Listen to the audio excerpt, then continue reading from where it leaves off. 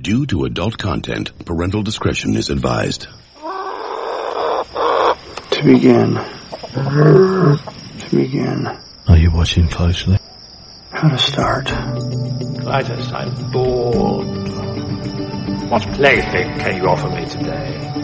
In Life Itself, a memoir, Roger Ebert begins. I was born inside the movie of my life. I was born a poor black child. The visuals were before me. I was born in it, molded by it. The audio surrounded me. The plot unfolded inevitably, but not necessarily. I don't remember how I got into the movie, but it continues to entertain me. At first, the frames flicker without connection. We all are born with a certain package. We are who we are. Where we were born, who we were born as, how we were raised. We're kind of stuck inside that person. And the purpose of civilization and growth is to be able to reach out and empathize a little bit with other people. And for me, the movies are like a machine that generates empathy. It lets you understand a little bit more about different hopes, aspirations, dreams, and fears. It helps us to identify with the people who are sharing this journey with us.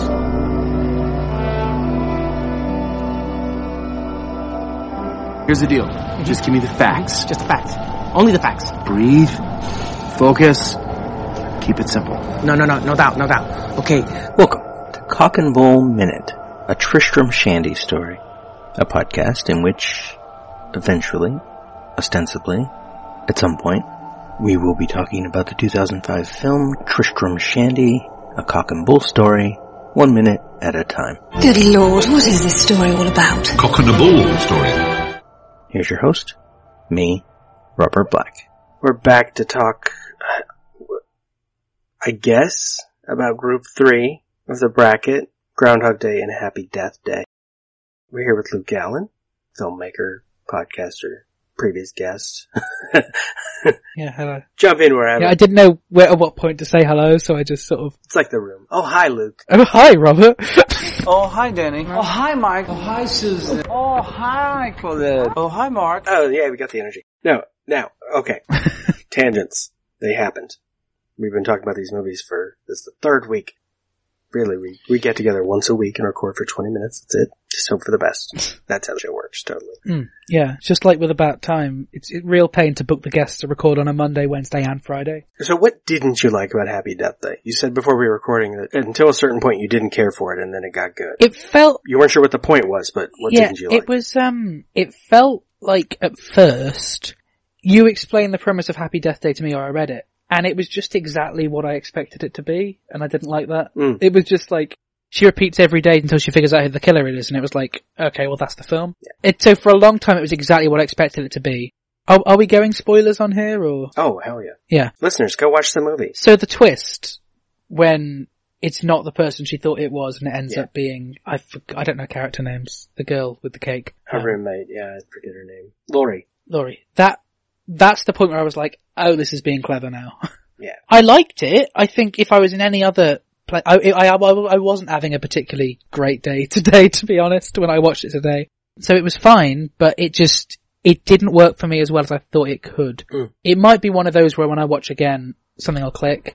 I mean, towards the latter part, I got really invested. I think I gave it 4.5, which is pretty solid rating. Is it the point where she is trying to be, like, kind of like Groundhog Day, which we'll get to as well, when she's trying to be a better person, not just trying to solve her own murder? That it gets good, maybe? A little bit, yeah. I guess. As I said, it felt, I hate to say this because I don't actually know many British horror films, but it felt really, really American. That's fair. I mean, the main character Tree is very American stereotype college girl. It's like very full of herself. Also, Can I take a guess here? I genuinely don't know this. This film is a 15 in the UK. I'm getting PG-13 vibes. Probably.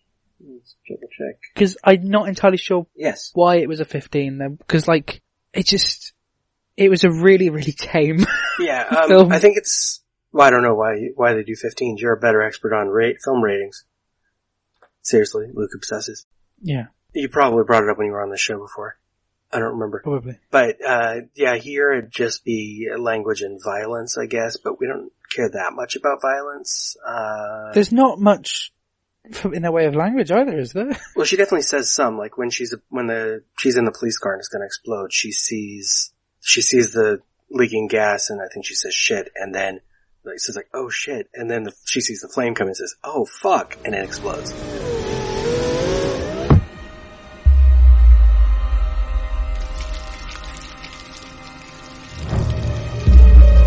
Oh shit!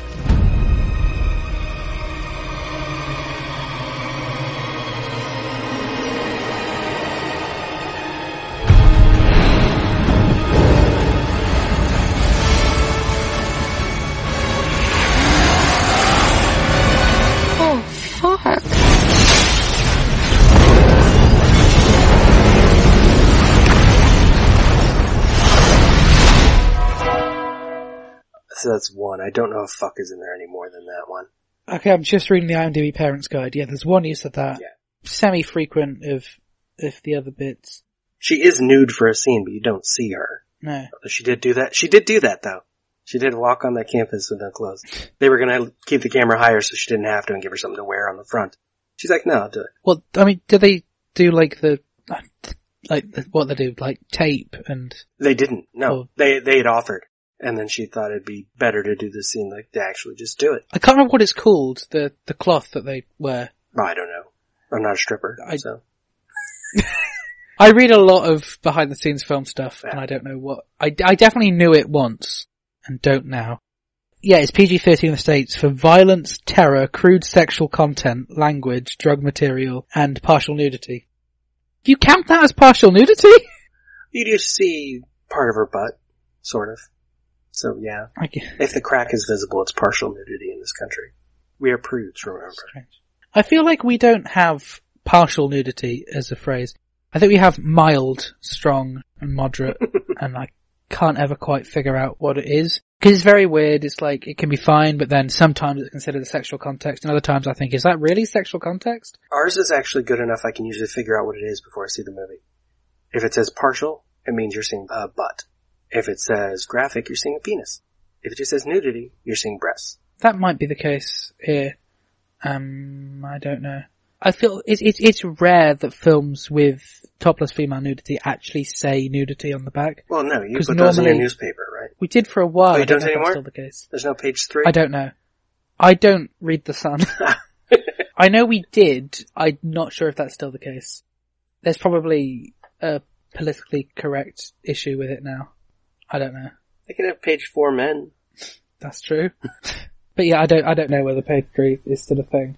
But yeah, I feel like a lot of, although it's often like brought up on the age rating info on the BBFC website, I feel like unless you're looking at like maybe like a PG film, possibly a 12, it's rare that level of nudity is actually mentioned. It's often that there's another issue with the film that takes priority. That's like how it would have been here in the 80s. It's like, if it was at all rated R, you assume there's some nudity, and if it's PG, oh, there might still be some breasts, whatever. We were weird in the 80s. We talked about this on 2 Minutes About Time as well. It's, because it's one of the more confusing parts of the age rating system, really. Yes. Because it's someone's job to decide if it's sexualized or not. Yep. Like, there's a show, in the UK called Peter Kay's Car Share, which is a really funny show. But there's one episode where they meet this guy who shows a picture of his secret girlfriend, and she's like topless, and you see that picture for about 5 seconds. And for that reason, like, the DVD says strong language and sexualized nudity, and it's like it's a photo for 5 seconds. Yeah. Well, it's like the Kate Moss picture in About Time. Exactly, yeah.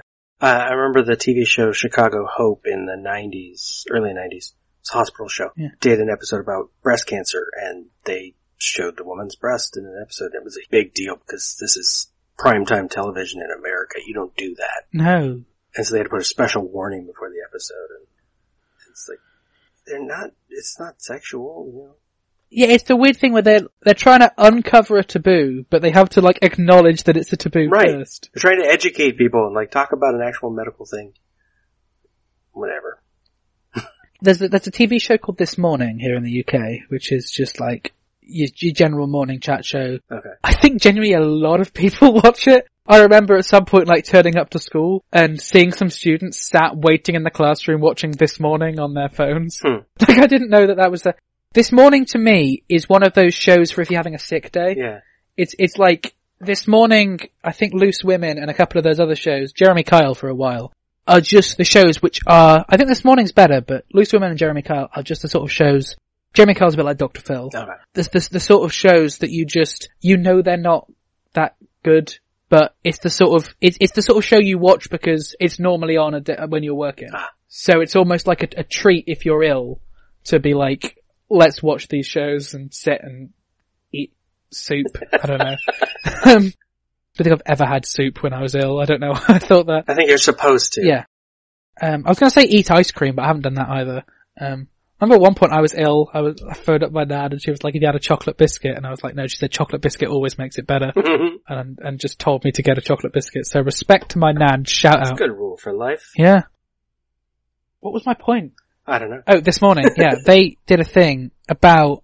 I think they did about testicle cancer and breast cancer, and they had people on like showing how to check.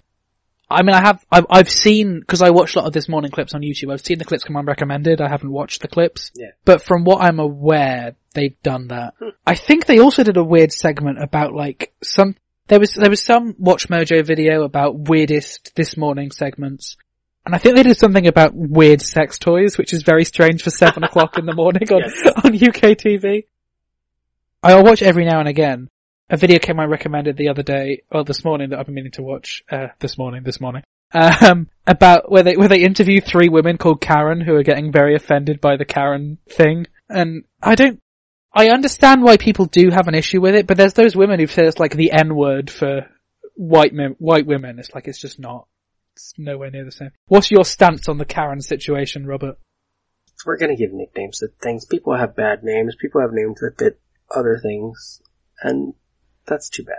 I mean, too bad for them if they're really offended or having a problem because people make fun of them. But also, if it's a Karen getting offended about being called a Karen, it's like she's being a Karen and being offended. Right, you can't even get offended by it, right, without proving it. Yeah, it's an awkward cycle. I understand, but I also don't think anyone takes the Karen comment seriously enough for it to actually be nasty. I hope not. Because I feel people just say, "Oh, she's a Karen," and that's just like... If someone is using that against you enough that it's hurtful and bad, probably that person is going to do something else hurtful to you anyway. If it's someone you know, and I hope you just get away from them and do better.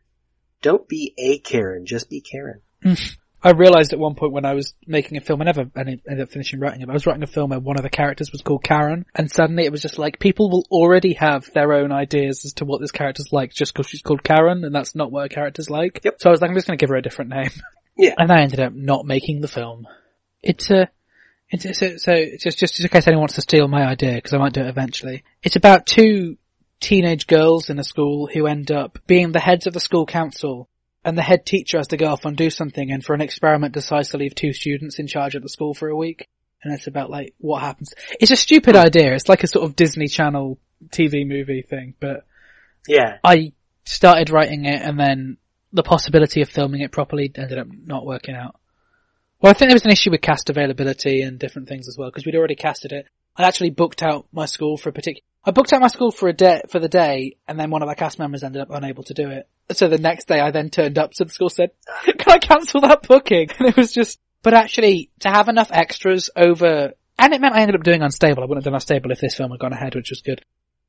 I doubt I could have got enough people to turn up to school to make it look like an active school during the summer holidays. Oh no. I don't have that many friends. And not that many. Or money. Yeah. Happy Death Day. Yeah, I used to have one problem with this movie in particular, that when I just watched it a couple nights ago, I realized it wasn't a problem anymore.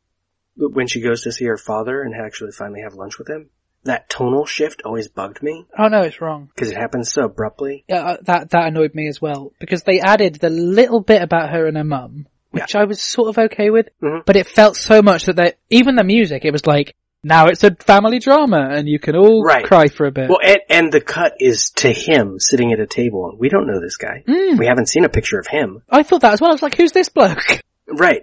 But then watching it this time, knowing that was coming, I was just like, it just kind of flowed into it. I'm like, oh, okay, it's fine. I guess it's like me with Kit Kat in About Time. I like it now, but I didn't before. Yeah, but at first try, you didn't. And so it flowed better, but I always had that tonal shift was weird, and it's that same, you haven't watched the sequel yet. Yeah. But, minor spoiler, that same scene in the sequel is similar, where the tone kind of shifts in a weird way. Okay. But I think it might be earned more in the sequel. Yeah, the one thing I did like about him, and I understood why we saw him first, because it was nice seeing him realize she wasn't going to come. Yeah. And then she comes. I liked that, but it was sort of, if we knew he was her dad somehow, if we'd seen a picture of him or something, that would have worked. Well, if he'd been in the video with her and her mother. Yeah. But of course he's the one taking the video, so he couldn't have been in it. But she could have then scrolled through some photos and like a selfie of them all around a cake or something. Right, the three of them together. Like, it could have been anything. Yeah. But yeah, the fact that he was just there, it was like, as soon as we found out that was him, I was like, oh, I liked that. But at one point it was like, okay, so it's a guy who's leaving a cafe. Why do I care? Right. And then she comes in, and it's a nice scene once she's there, but it's like, I wish there was another way we could have gotten to it. So I said to you before recording that one of the reasons I didn't give this a full 5-star rating on Letterboxd was at the end of the film, they said a line about Crocs. They were nasty to Crocs, and I like Crocs, so that was bad. I don't know if you even remember the line. I don't even remember what they said about Crocs. Probably something negative, because that's what we do. I don't think it's not, I don't think it's the roommate. I'm really bad remembering characters. Oh, is it the head one? Maybe. Oh no, it's not the roommate. It's when it's the girl she sees her a few times in the film, but it's the girl who's interviewed after the roommate dies. Yeah. Danielle. Danielle, there we go, that was it. She's got a bigger part in the sequel. And she says something like she was always a bit weird. She even owned a pair of Crocs. I just knew there was something wrong with Lori. She never wore makeup, never posted any cute selfies, and she literally owned a pair of Crocs. All the signs of a psycho killer were... I was like, oi. I became weirdly well, clearly it is weird if I just said weirdly. I became obsessed with Crocs during a church camp event. I don't know why. Just everyone started talking about my Crocs, then I became really fascinated by my own Crocs. Next thing I know, people were nicking my Crocs and walking around wearing my Crocs. And then we started doing Zoom sessions for my church youth group, and we ended up doing because at one point we were just doing it, and I ended up doing talking about Crocs at some point and Googling something. And suddenly we realized how amazing the Crocs website is and the history of everything. So we ended up having, for our last week of the youth group before our summer break, we did a Crocs 2 Truth 1 Lie, where we all had to come with Crocs facts. And we did a design your own Croc, because you've got, I can't remember what they're called, but gibbets that you put in the Crocs. And it was design your own Croc, and you've all got to show and guess what everyone else had, and it was actually quite nice. It's church youth group, but we just talk about Crocs. But that's why, Robert, you may have noticed me tweeting and posting on... Yeah, trying to get them as a sponsor, on social media saying sponsor. Crocs loads of people from my youth group started commenting, please sponsor Luke. And Crocs liked their posts, but didn't get in touch with me. It's very sad. Speaking of which, if anyone listening to this knows anyone who works for Cock and Bull Ginger Ale, they don't even seem to have a website. I don't know how to find them. Or Crocs. If you get Crocs to sponsor this show and they don't do 2 months about time. Or Crocs, yeah. This episode, sponsored by Crocs. I just love it. Would you like to remind the listeners who you are and how to find you? Is it Groundhog Day next week then?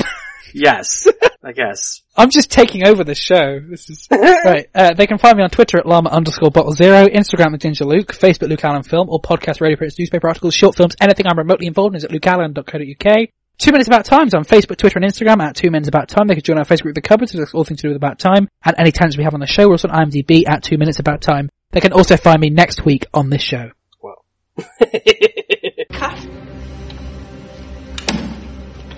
Thank you for listening. This has been Cock and Bull Minute, a Tristram Shandy story. Follow us on Twitter and Instagram at CockBullMinute. Find more content at LemmingDrops.com. Wait a minute, Doc. Are you telling me that you built a time machine? Out of a Mandalorian. Why would you create such an abomination? This is the weapon of a coward. It's a past stuff that dreams are made of. Cut. That's a wrap. It's over, Johnny. It's over! Nothing is over! Nothing! You're still here? You just don't turn it off! It's over. Go home. Go.